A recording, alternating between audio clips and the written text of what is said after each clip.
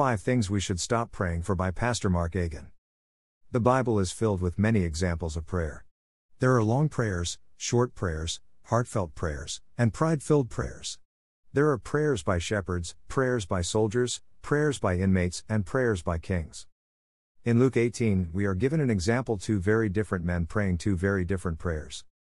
Greater than 2 men went up into the temple to pray, the one a Pharisee, and the other a publican. Greater than the Pharisee stood and prayed thus with himself: God, I thank thee, that I am not as other men are, extortioners, unjust, adulterers, or even as this publican. Greater than I fast twice in the week, I give tithes of all that I possess. Greater than, and the publican, standing afar off, would not lift up so much as his eyes unto heaven, but smote upon his breast, saying, God be merciful to me a sinner. Greater than, I tell you, this man went down to his house justified rather than the other. For every one that exalteth himself shall be abased, and he that humbleth himself shall be exalted. Greater than Luke 18:10-14. There is no doubt whatsoever that Scripture teaches us to pray. But did you know there are some things we should not pray for? That's right. Here are 5 prayers we should stop praying. We should stop praying. 1. For anything that goes against God's will. It has been said that nothing lies beyond the reach of prayer except that which lies outside the will of God. God's will is in God's word. Therefore, we should not pray for that which goes against the will and word of God. 1 John 5:14 clearly tells us that we can only have confidence that God hears our prayers when our prayers are according to His will. Greater than, it has been said that nothing lies beyond the reach of prayer except that which lies outside the will of God. God's will is in God's word. Therefore, we should not pray for that which goes against the will and word of God. Greater than tweet. When Jesus was praying in Gethsemane, facing the most difficult part of his earthly ministry, his humanity may have wanted the Father to remove the cup of suffering from him that he would have to endure, but he did not want anything that would go against the will of the Father. That is why he prayed, Father, if thou be willing, remove this cup from me, nevertheless not my will, but thine, be done. Luke 22:42. In that moment, Jesus taught a valuable lesson about prayer. He taught us to pray, Thy will be done, not my will be done. Why? Because God will never answer a prayer which goes against His will. 2. For anything that feeds our flesh. Galatians 5:16 says we are to walk in the Spirit and not fulfill the lust of the flesh. Therefore, God will not answer a prayer that feeds our flesh. Greater than Galatians 5:16 says we are to walk in the Spirit and not fulfill the lust of the flesh. Therefore, God will not answer a prayer that feeds our flesh. Greater than tweet.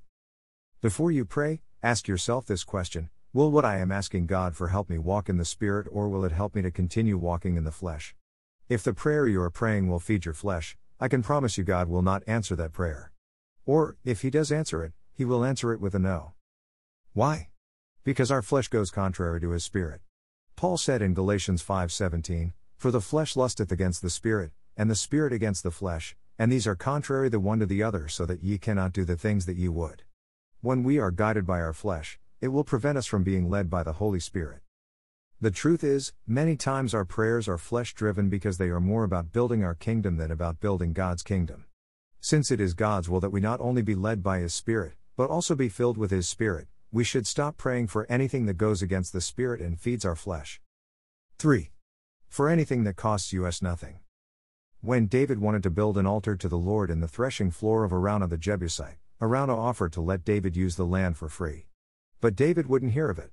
2 Sam 24:24 says, And the king said unto Araunah, Nay, but I will surely buy it of thee at a price, neither will I offer burnt offerings unto the Lord my God of that which doth cost me nothing. So David bought the threshing floor and the oxen for 50 shekels of silver. David knew that the life of a believer is a life of sacrifice.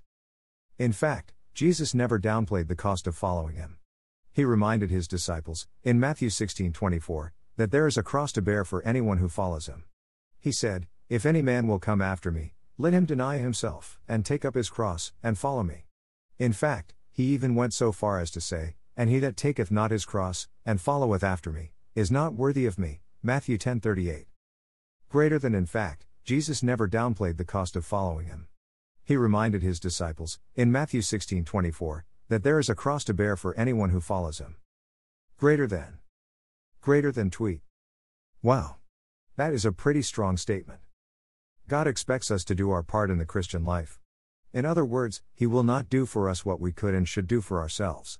For example, don't ask God to heal your marriage if you are not willing to do your part to work on it, yourself. Don't ask God to bless you financially if you are not willing to obey God with the money He has already given you. God does not want to be treated like some cosmic genie in a bottle, waiting to grant our every wish. God is not interested in us living a life of ease, where there is no commitment or cost. There is a high cost to the Christian life.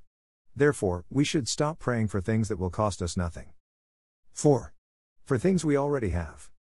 What would you think if, when you gave your child an expensive gift you worked hard to provide for them, they complained that it wasn't the newest model they really wanted?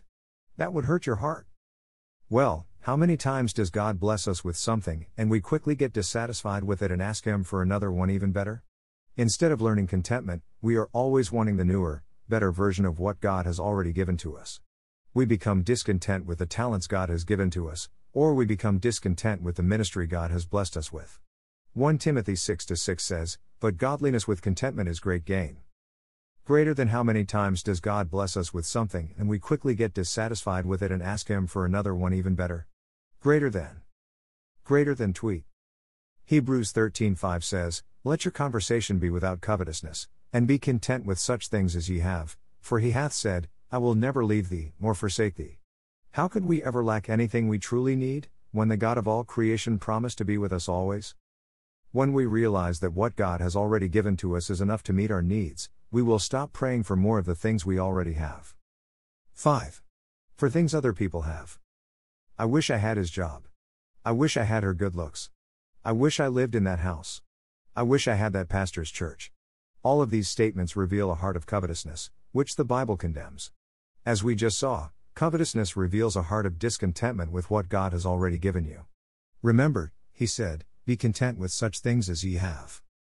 Greater than covetousness reveals a heart of discontentment with what God has already given you. Greater than tweet. We live in a social media world, where we see only what people want us to see of their lives. We forget that the pictures we see of them are perfectly posed and even photoshopped to perfection. Social media is not always reality. Therefore, it is so easy to covet that seemingly perfect life we see of someone else, when the truth is, no life is perfect. I read a story where YouTube blogger, Natalia Taylor, posted a series of photos on her Instagram account showing herself enjoying a glamorous vacation in Bali. Her fans went crazy, seeing that she got to go to such an exotic place. Her first post with a Bali location was captioned "The Queen has arrived," and showed Taylor in what seemed to be a luxurious hotel. But there was only one problem. It was all fake. She never went to Bali. In fact, all of the pictures of her exotic Bali vacation were actually taken in different sections of a nearby IKEA. That's right. She took a professional photographer to IKEA and spent the day going from one place to another in the store posing as if she was living the high life, when she was faking it the entire time. To her credit, she revealed the truth to her followers with this lesson: don't believe everything you see. The great lesson. That is a great lesson for us all to remember. No one has a perfect life. No one has a perfect marriage. No pastor has a perfect church. Therefore, we should stop praying for things other people have that God has not chosen to give to us. May we stop praying these prayers and start praying prayers that honor and glorify God. Pastor Mark Agan. www.markagan.com. Books by Mark Agan. Click here for more books and blogs by Mark Agan. Kindle Unlimited membership plans.